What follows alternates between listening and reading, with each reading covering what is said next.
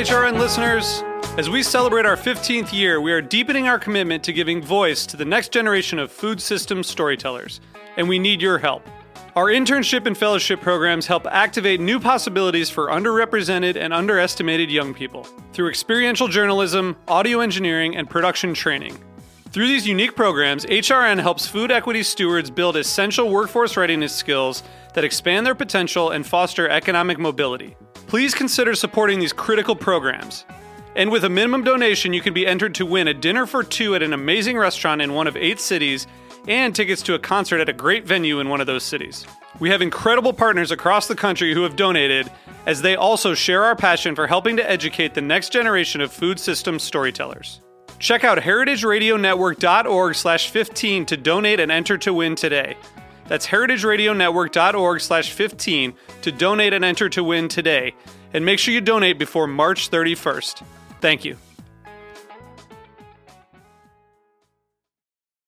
This episode is brought to you by Roberta's, home of Heritage Radio Network for 10 years. Learn more about Roberta's at robertaspizza.com. This week on Meat and Three, we have stories about food in large quantities. From bulk buying groups and reasons for stocking up, to creative solutions for handling excess waste. We have someone picking up our corks from the wine bottles, and they repurpose them to make buoys for boats and like shoes and all these different things. Yeah, because of the COVID, everybody isolate at home. But to see the people face to face is still exciting. So we kind of treat it like a chance to say hello to the people and to the friend. Listen to Meat and Three, HRN's weekly food news roundup, wherever you get your podcast. Welcome to Processing, a show about the intersection of food and grief, with your hosts, me, Zara Tangora, and Bobbie Conforto, my mom, who's not here with me recording this intro, but she is here as always in spirit. Folks, well, what is there to say that hasn't already been said? Stressful times. As we speak, I am recording this on Wednesday evening, November 4th, I think. The year is 2020. Still, somehow. Really sending a lot of love and peaceful vibes to everybody. And I know that perhaps that sounds like just heady words, but it's kind of what I can offer you right now, is just really warm wishes that we all get through this next couple hours and days and months together, and that I don't know, it's just an unpredictable time and everyone's feeling stressed out, and just wanted to basically let you know that we are too feeling stressed out, and at times hopeful and at times scared, and a myriad of emotions. So wherever you're at, and whatever your political leanings are, I'm sure that you're feeling weird. So yeah, you're not alone in that weirdness. So today on the show, Bobbie and I had recorded a Listner Letter episode a few weeks ago, and we are thrilled to be able to share it with you today. And it's always really cool to be able to get to just kind of chat with Bobbie.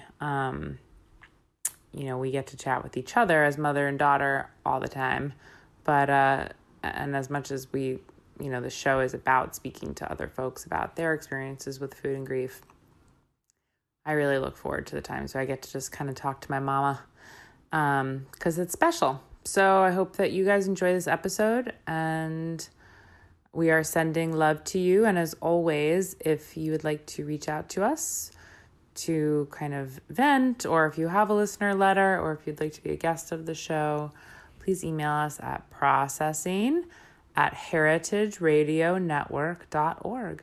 And please, if you can, I know there's many more important things to focus on right now, but if you do have an extra minute,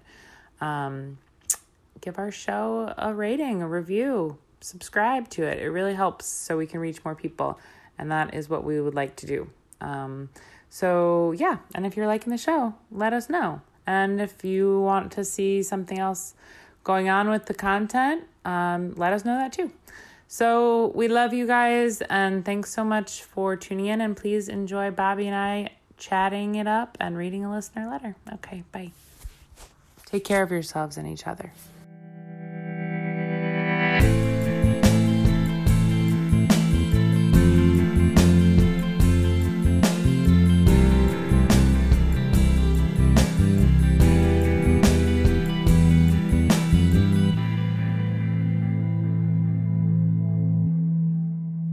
Hey, Bobbie, how's it going? Hi, Zara. How are you today? I'm good. I just have a little bit of a sniffle. I was just outside, as I was telling Amanda when we first logged on, and I'm having a little allergy attack, but worry not. I'm fine. Good. Good morning. Good morning to you, madame. So it's just us today, just us two gals chatting around like a bunch of old so-and-sos. That's nice. I always love to have the opportunity to do that with you, Zara. Yeah, we have a listener letter episode today, but first let me just ask, what's your week been like? What have you been cooking? What have you been making? Well, I haven't cooked much. I must admit, I feel I have a little bit of COVID and politics burnout, and I noticed that it makes me not be that interested in some of the things that I usually like to do. I can tell I'm burnt out because I don't really care that much about cooking this week. Right. So that's where I'm at. But let's see, I've made salmon tacos, which I've told you has been a special lately. That's your thing. You're the salmon taco queen. And I yesterday had the greatest lunch because you dropped off to me the most incredible savory babka. And I just loved it. I dreamt about it when I went to bed last night. It was really delicious. Zara, you've been making babkas, chocolate babka, and this was one that had prosciutto and tomato, and you could talk about it better than I, but it was yummy. It was great. Thank you. Yeah, well, I had never made babka before, and then the Jewish holidays came up, and there was a babka everywhere, and I hadn't even really ever eaten much babka before, let alone made it. And so I tried my hand at it, and I made a chocolate one. I made a cinnamon, like walnut one. And then yesterday I tried making a savory one, and it was actually, I posted something about it on my Instagram, but it looked very glamorous and like expensive to make. And I'm not saying that it didn't have very lovely ingredients and stuff in it, but the thing was, it was actually just a bunch of stuff that was left in my refrigerator, left over from like catering gigs and things I had to do. So I had made homemade cream cheese last week for you. I brought you fresh bagels and homemade cream cheese. And I had some prosciutto left over from a catering thing I did, and I had half an heirloom tomato, and I had some arugula kicking around in the bottom of my crisper. So I was like, you know what, these things all sound nice together, and I'm going to try making a savory babka, kind of a trafe babka, because it had pork in it. But anyway, yeah, it was good, and you said it kind of tasted like pizza rustica, which was something that Dad's side of the family always used to make. Right, which is a rich egg dough, bread dough with a savory filling. But it also, I knew that you had leftovers in it. Not that I could tell, but that's what provincial food is. Provincial food is taking what's ever there, and putting it together with lots of love and care. And it turns out wonderful, as if it has really expensive ingredients. When I used to work at the pizza place down in Northport, my first pizza place job of one of many, the owner used to take the pizza slices at the end of the day that weren't sold and chop them all up into bits with the pizza cutter, into these little tiny bits. And then he'd stuff that in a new crust and make a pinwheel, and he'd call it stuffed yesterday. There you go. I was like, what is this man doing right now? I was like, why is he cutting the pizza into such small little bits? Well, I loved the trafe, yesterday's babka. Yeah, it was really delicious. Trafe babka. Good. I'm glad you liked it. I found it in the garbage. Very nice. Good, yeah. But yeah, I've been cooking a lot actually, for a while now. I mean, I am a chef, as many of you know, but I am someone who never really cooked at home unless I had guests coming over until quarantine. And now also because I wasn't cooking professionally for a couple months there. And so I'm just like cooking for fun. And now I do a lot of projects. Like I've been doing a lot of lacto fermentation. I've been lacto fermenting basically everything I can get my hands on. Cucumbers, peppers, all kinds of stuff. Cabbage. That's great. Making sauerkraut, making different bread doughs, been making just all different kinds of projects, making cream cheese and sour cream and butter, and it's cool. It's fun. That's wonderful. And I couldn't help when I was at the farm, I picked up some Kirby cucumbers and made a couple of batches of pickles, and that's a lot of fun too. I really enjoyed that. Yeah. Pickle it all. Well, I've always said, and for any of you single folks out there or non-single folks, but I find myself being someone who loves the farmer's market and loves cooking and buying things, and I constantly am finding myself with like tons of leftover food that I've not found a purpose for. And so I pickle it just a little bit. So yeah, it's a good way to be able to buy things that you think are beautiful and cool and sometimes still not use them on time and then not waste them. Nice. Anyway. And the other food highlight, I guess, was I was upstate last week and bought some Honeycrisp apples.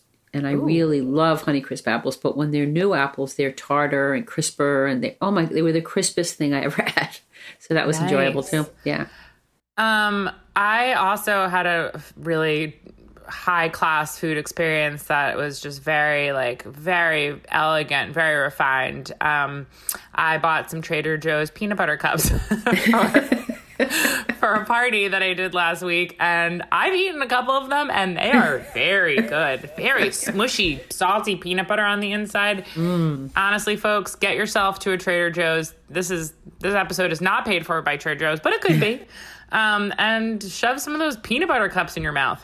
And while you're at it, buy some Bombas. Right. This is an advertisement for Big Peanut.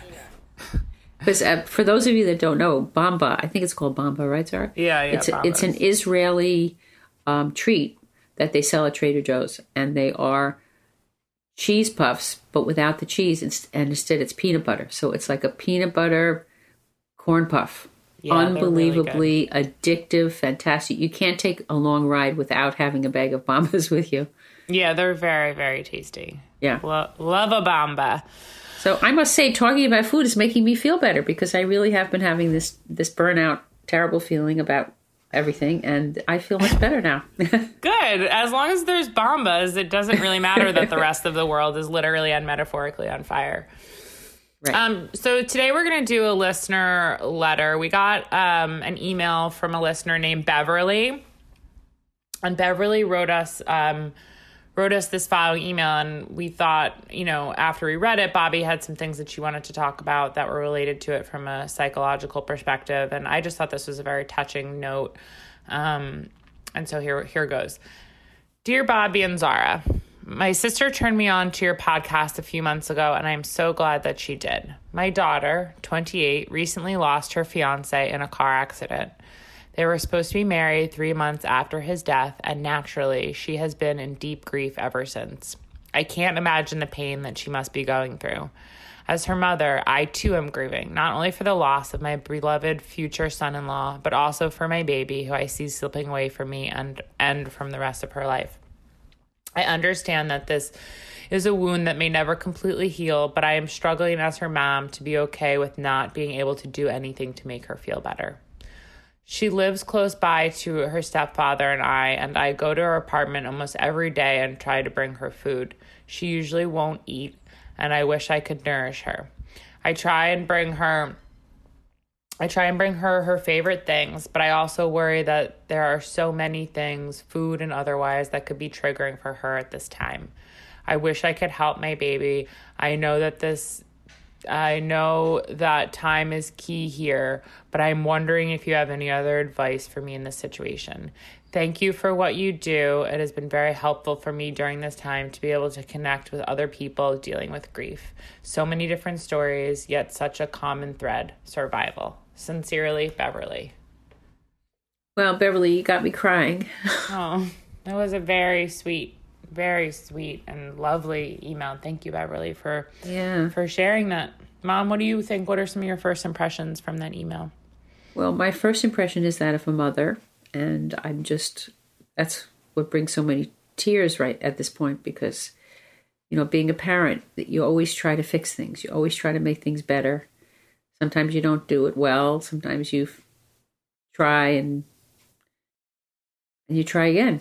But it's very painful when somebody you love so much is hurting and you know that you can't do anything to make it any better, and you want to fix them. You want to take their tears away. Like when you're a parent, you wipe away your kid's tears. Yeah. And you say, it's going to be okay. It'll be better.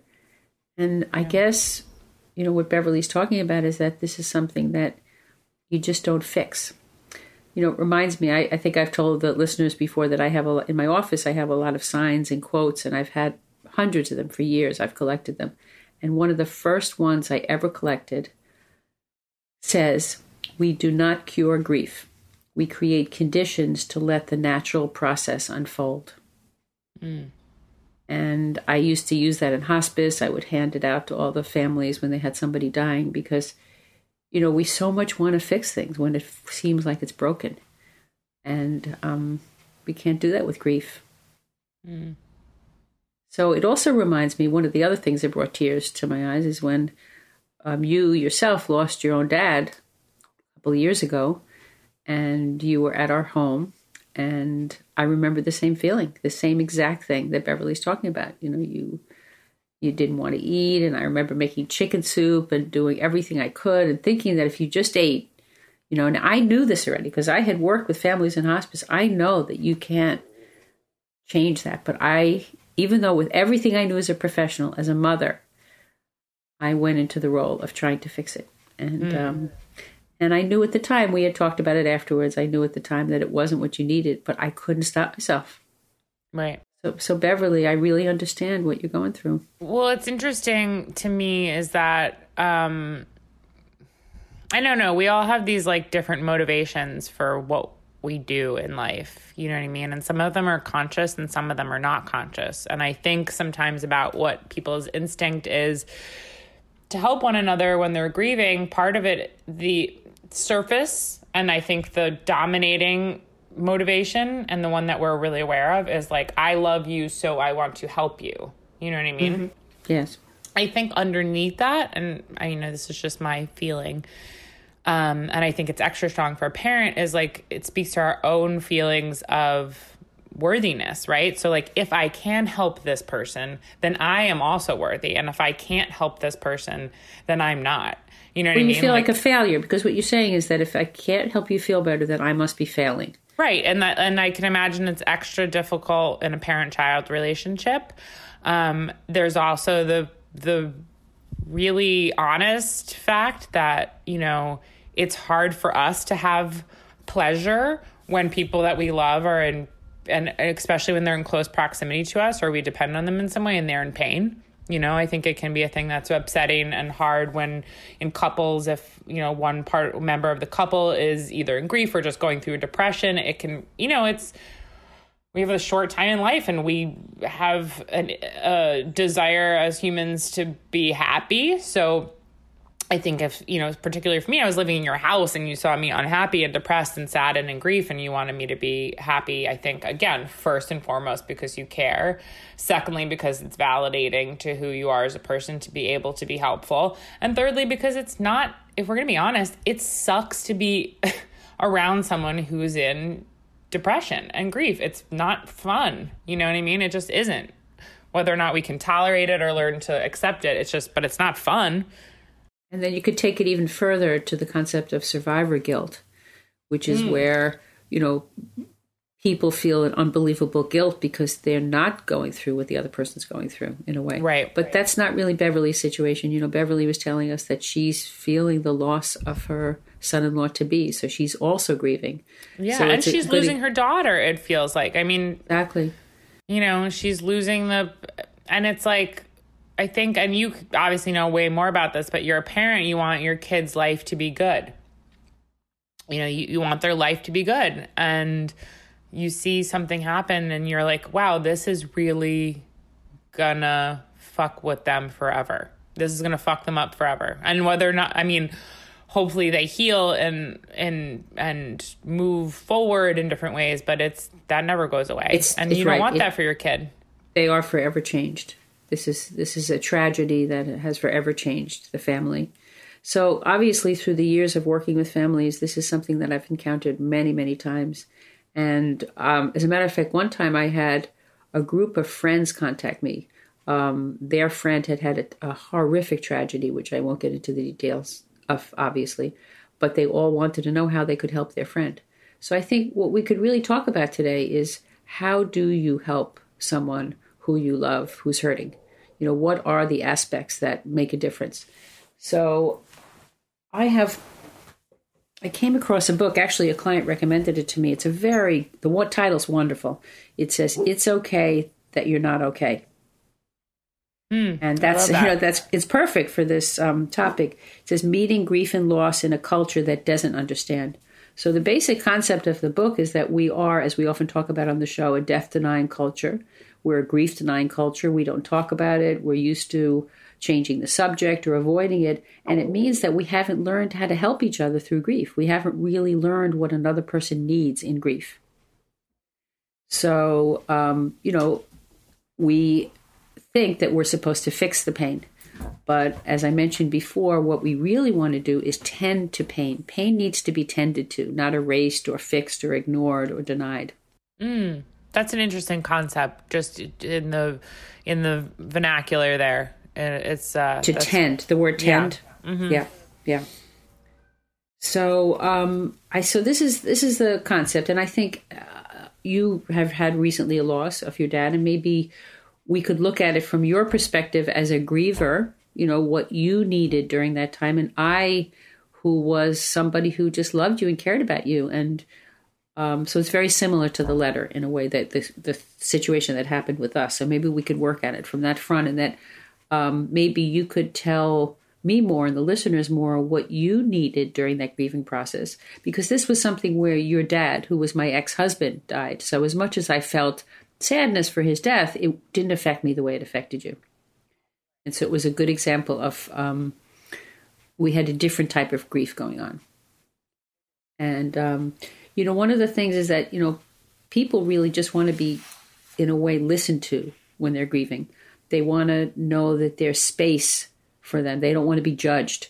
Many grievers feel judged. They feel like people think they're crazy. They feel like in a way, they have to defend their grief. They have to defend the right to grieve. Well, I think it's funny. I don't know if this is a great analogy. I think I'm good with analogies, which I learned from you, but I just kind of thought of this one as you were saying that. I feel like it's almost like if you're a waiter and you're carrying a tray and it's totally full of stuff and it looks like it's way too much stuff and it's crazy and it's kind of almost spilling over and everything. And it's like someone comes up to you and they're like, "Oh, let me help you with that," And you're like, "No, don't touch it. I know it looks like a lot, but like I have it all just held the way I need it to be. So like, please don't touch it. Don't give me any suggestions. If you look at the tray, if we talk about it too much, it might all fall apart." You know what I mean? And then there comes a point where you're ready to put it down and take the plates off. But like, you have to kind of come to that on your own. And that's kind of what the first image that popped into my mind was. Well, if we take that metaphor a little bit, it's your journey carrying that tray. It's your path through the fire. It's that path through the fire carrying the tray that's overloaded that will eventually help you to heal inside. If you put it down too soon, if you ignore it, if you hand it to somebody else, you don't heal. Right. Well, it's like you have things to drop off. You realize that you're holding it for a reason. You can't hold it forever. But like, you need to kind of do it, and you have it in your mind the way you need to do it. You know what I mean? And people can make suggestions, but ultimately it is yours to put down. Yes, exactly. Bessel van der Kolk, who's a very well-known traumatologist. He's written incredible books. The name rolls off the tongue. Bessel van der Kolk, my favorite. He wrote a book called The Body Keeps the Score, which has to do with trauma and our body telling the story of what we need and what helps and what doesn't help. But anyway, he said that what people really need to do for others is to help to bolster their courage to be able to tolerate and to process and to face the pain. So all we're really doing is we're being a support to the other, to bolster them in whatever they need to do. And people need to travel to the depths if that's where they feel. I mean, that's what's happening for them. It feels like, it's the end. It feels like the end, which is the traveling into that end is the way you begin again. So, and I think for me, one of the things that I did is I studied Buddhism and Buddhist psychology, and it helped me a lot in the practice of mindfulness, because in the concept of Buddhism and mindfulness, they teach you how to expand your capacity to bear. So I love those words. That really helps explain it a lot, right? Because in Buddhism, the concept is that pain is inevitable, that we know we're going to have pain. So it's not as if it's a surprise or it's going to happen in our life. So if it's going to happen, how are we going to make room for it? How are we going to make the space for it? So anyway, so talking about what friends do is that often, we use platitudes, and I do it myself. I could catch myself a million times saying, everything changes. It's not going to be this way forever. We often learn from things. There's a silver lining. I find myself doing that because even with my clients who in all the experience I've had, I want to help sometimes take their pain away too. Yeah, but I think it's important to remember this one part of it, though, which was the second tier thing I said, which is that we want to help take the pain away, right? And it's part of it is it is validating to be like, I was the one who was able to help take your pain away. I did it. I'm useful. You know what I mean? Like the world needs me. You need me. And I think it's important to try to notice when that feeling, to investigate when someone is in grief or someone is going through a problem. I'm not saying that should never be a part of we have human instincts and emotions, but I think it's important to check in and be like, what am I saying right now or doing or motivating that is to help me, and what is to me to feel worthy and good, and what am I doing here that's actually helping this person or seeing them? You know what I mean? It's always a good question to ask. If I'm the one who grabs the tray right. and puts it down carefully, then I will get credit for being this really skilled person who can problem solve and take the tray and put it down. But do I need to do that? Does it need to come down? And then there are other times when you see someone like what Beverly is writing in her letter, she's really worried about her daughter. And at those times, you're just kind of firing on all cylinders. You're in perhaps panicked, especially if it's a family member, especially if it's a child and you're just really wanting to fix. And I think this is just my first thought, asking the person just hey, what do you need? How can I be here for you? What do you need from me? And then the answer to that sometimes might be, I don't know what I need. I don't know what I need. That's often the problem. That's often the issue that, often grievers do not have the capacity at that moment to tell anybody what they need. And therefore they just turtle in. They turtle in, and often they become more alienated from other people. Maybe the better question is, what don't you need from me? Right. It's true. So asking those questions is very important. But also as the griever, being able to be honest and talk about what you don't need, and to be able to say sometimes to somebody you love, I appreciate that you're bringing me casseroles. I really do. It's so lovely that you're doing that, but it doesn't help me. It's not what I really need. Maybe I just need you to just sit and be with me. And I learned a very important lesson from my first teacher. He was on the staff of Elizabeth Kubler-Ross, and I attribute to him so much of what I've learned in my career. So he told me this story. He used to work a lot with ALS patients. And he said, okay, Bobbie, he said, because I was his student, he said, so we walk into this house and you see this patient and they're in a room and the blinds are closed and they're just sitting there. And they're, you can tell that they're very despaired and very depressed about their situation. What do you do? So, of course, my immediate reaction was, okay, I'd go in the room and I'd open up the curtains and I'd let the light in a little bit. And maybe I'd help them breathe a little bit, or I'd help them, we'd story tell or something. He said, no, you sit with them in the dark.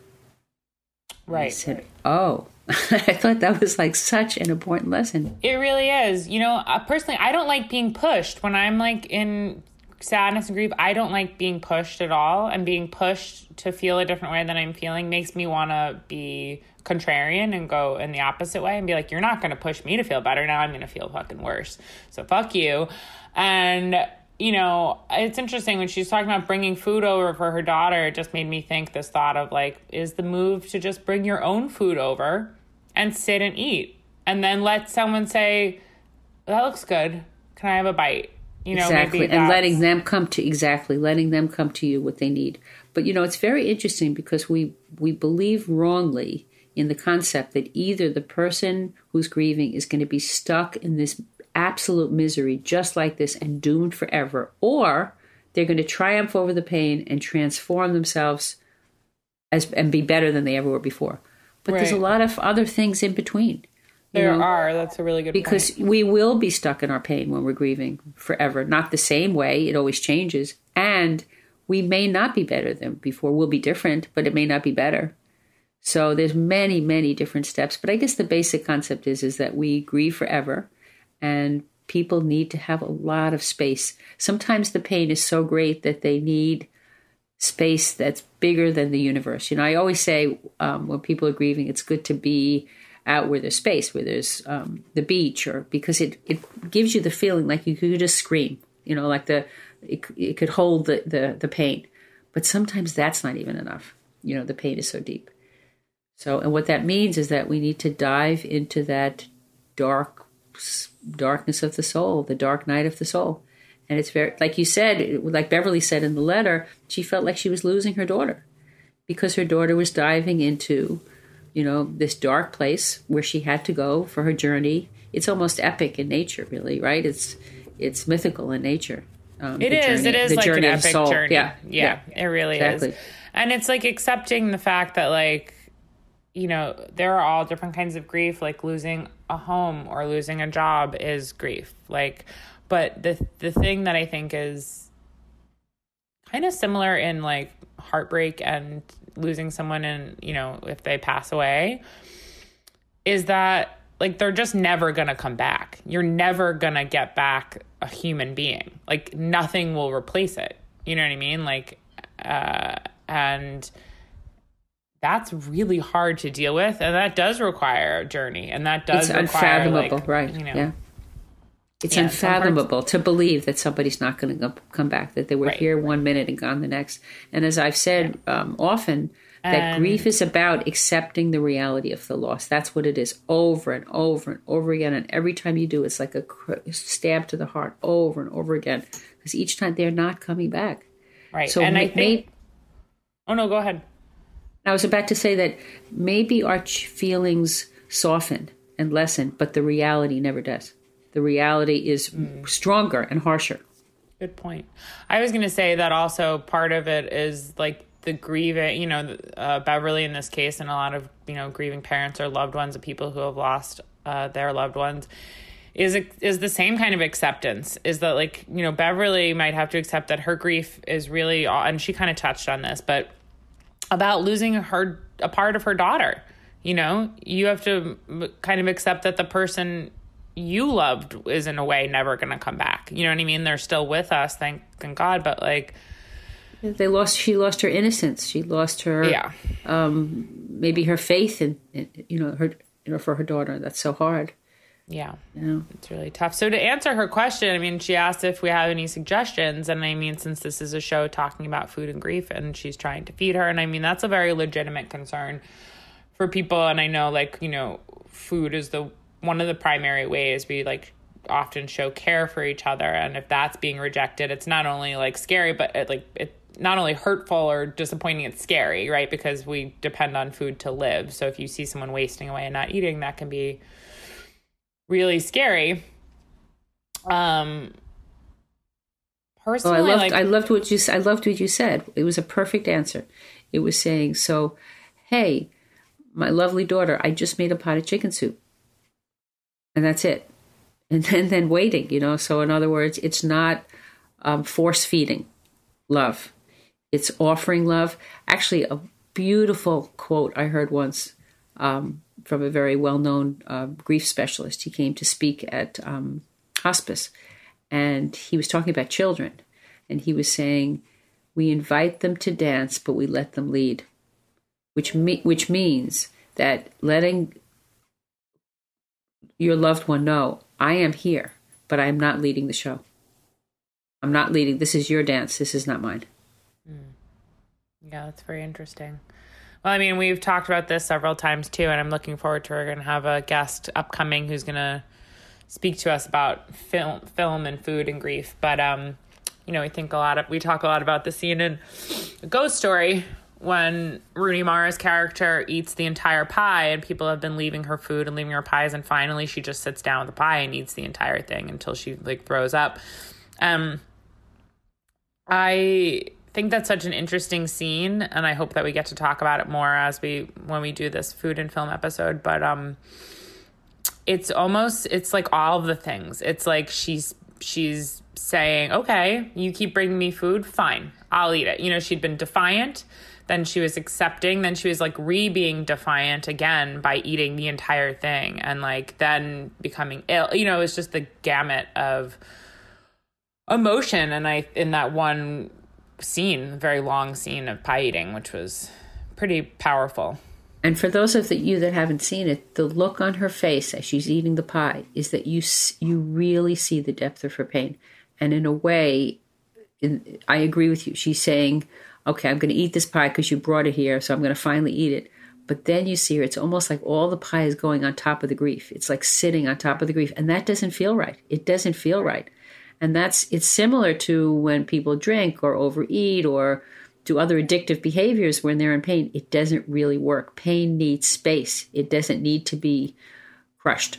Yeah. So it doesn't need to be crushed by people in our lives that want us to cheer up, and it doesn't need to be crushed by overdoing anything, you know? Yeah. There's a passage, there's a chapter maybe, or definitely at least a couple pages that Joan Didion writes in The Year of Magical Thinking when she talks about after her husband died and her friend just brought her congee because it was soft and warm, and that's what she wanted and needed. And, you know, I think that it's just like, it's this very delicate balance because it's a trust in knowing that the person who's grieving is going to be able to tiptoe close to the edge but not go over. And you have to let them tiptoe close to the edge. But it is scary because people can go over. That's a perfect way of putting it. It's finding that balance of like, as the concerned third party, of being like, this person has to do this. They have to walk very close to the edge. And I definitely want to be aware that I might need to grab their shirt if they teeter over. But like, I can't keep them roped back here. You know what I mean? Like, and beautiful image, perfect metaphor. Yeah. Yeah. So I can be the safety net. You know, I can be the, I remember when our dear friend Kathy, who we've had on the show, when she had all her losses and her husband died, Michael died, and she had all those losses accumulative. And I felt like I was a guard. And I was just kind of like, that was my job. I had to step back, but watch. And I was just noticing and watching. And it was safety. I was providing safety so that she could free fall. It's like walking someone home, but like trailing behind them by like 100 feet or something, but you like don't let them out of your sight. Exactly. And I want to go back to one other point to Beverly that I've mentioned before on the show when we talk about bereaved parents, that part of what happens when you're grieving for your child, whether you've lost a child or whether you're grieving for the child who's grieving, is that you feel so powerless. You absolutely feel powerless. And sometimes in powerlessness, we end up feeling guilt, and we feel guilty that we should do more, and I should be able to do this, and I should be able to fix this. But I guess what I'd say to Beverly is to feel her powerlessness, to let her feel it, to be conscious of it and aware of it, and not try to fix her powerlessness either.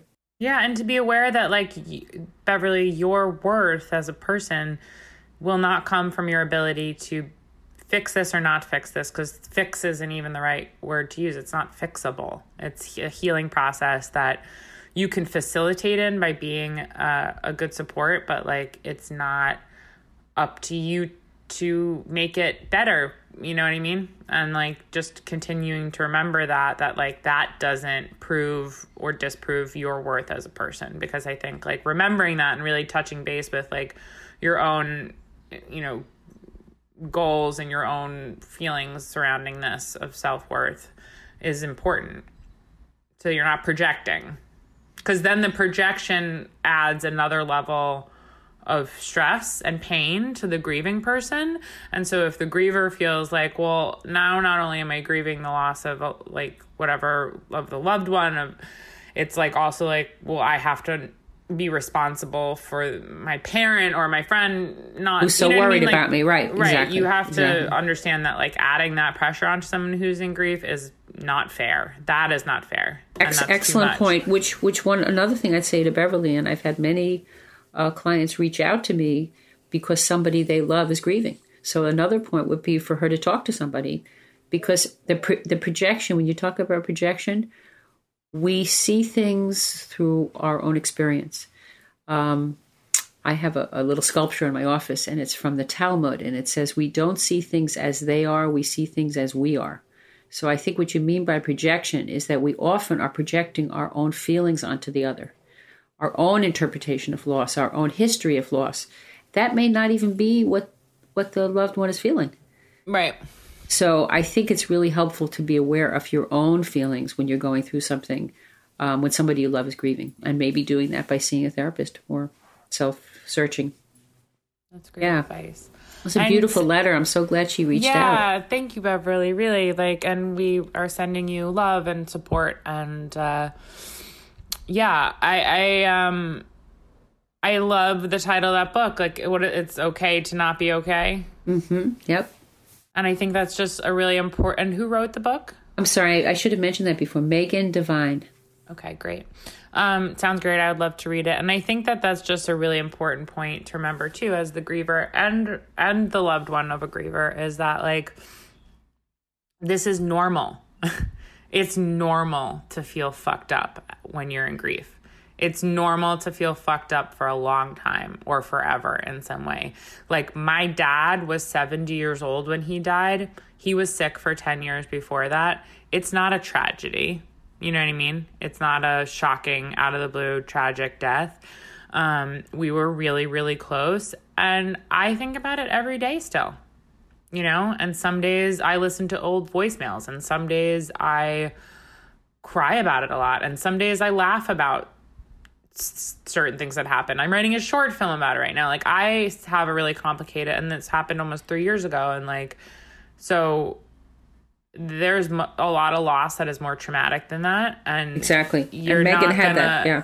Yeah. Like, you know, we don't want to deal with the inconvenient truths of life often. You know what I mean? Climate change, the coronavirus, like, there are all kinds of things that, you know, I'm kind of kidding, but I'm serious. Like, that it's a lot easier not to deal with inconvenient truth. And the fact that grief kind of lasts forever a lot of times is an inconvenient truth, but it is a truth. And I think once we accept that, we like eliminate a part of the process that can be difficult, which is the denial part, or thinking that it's weird to feel that way. I think if we're just like all on the same page, like, you might feel shitty about this forever, it's less jarring when it happens. You're not going to be like, why do I still feel shitty about this? Because that's what happens.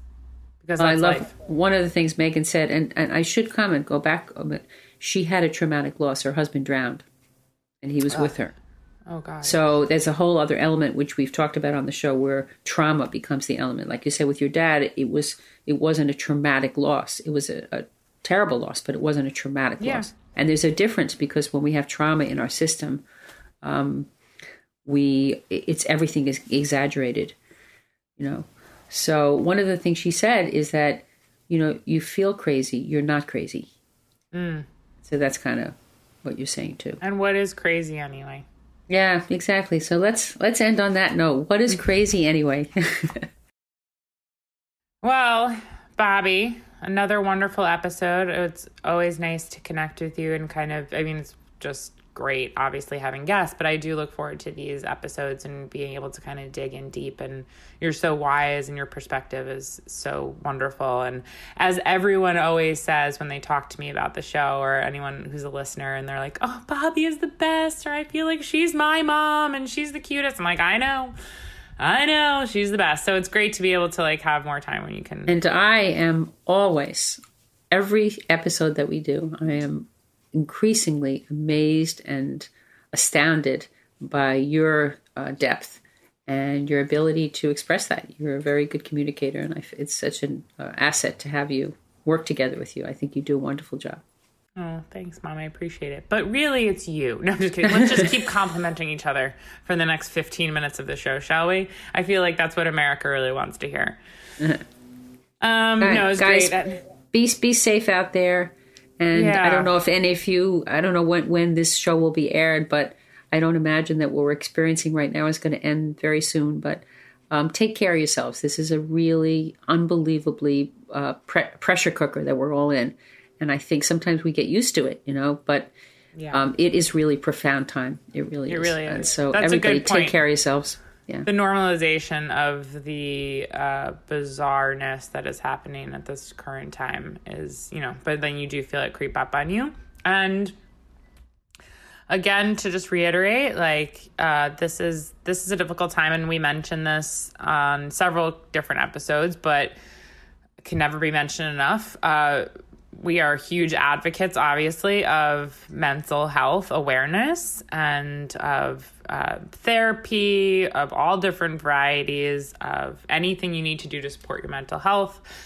If you're feeling despaired and suicidal, there's always the National Suicide Prevention Hotline, speaking with counselors. There's so many great resources now that are kind of like telehealth style psychotherapy, right? Right, absolutely. And emergency hotlines in every community. Emergency hotlines, and, with the same thing we were talking about with being in grief. Like, it's normal to feel really weird right now, and, take care of yourselves and reach out for help if you feel like you need it.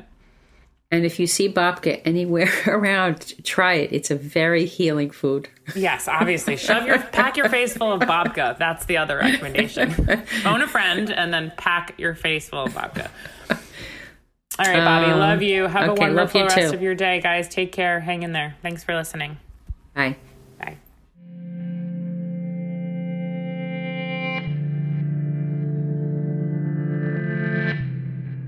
This episode is brought to you by Roberta's, home of Heritage Radio Network for 10 years.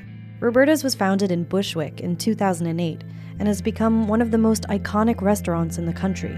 HRN made its home inside of Roberta's in 2009, and together they have become part of the DIY fabric of the neighborhood. Roberta's, the pizza restaurant, is open for lunch and dinner 7 days a week and serves much more than just the famous wood-fired pizzas. Their team dreams up new salads, pastas, and sandwiches on the regular. Roberta's Tiki Bar is alive and well in the back garden, serving up frozen drinks in the summer and hot toddies in the winter.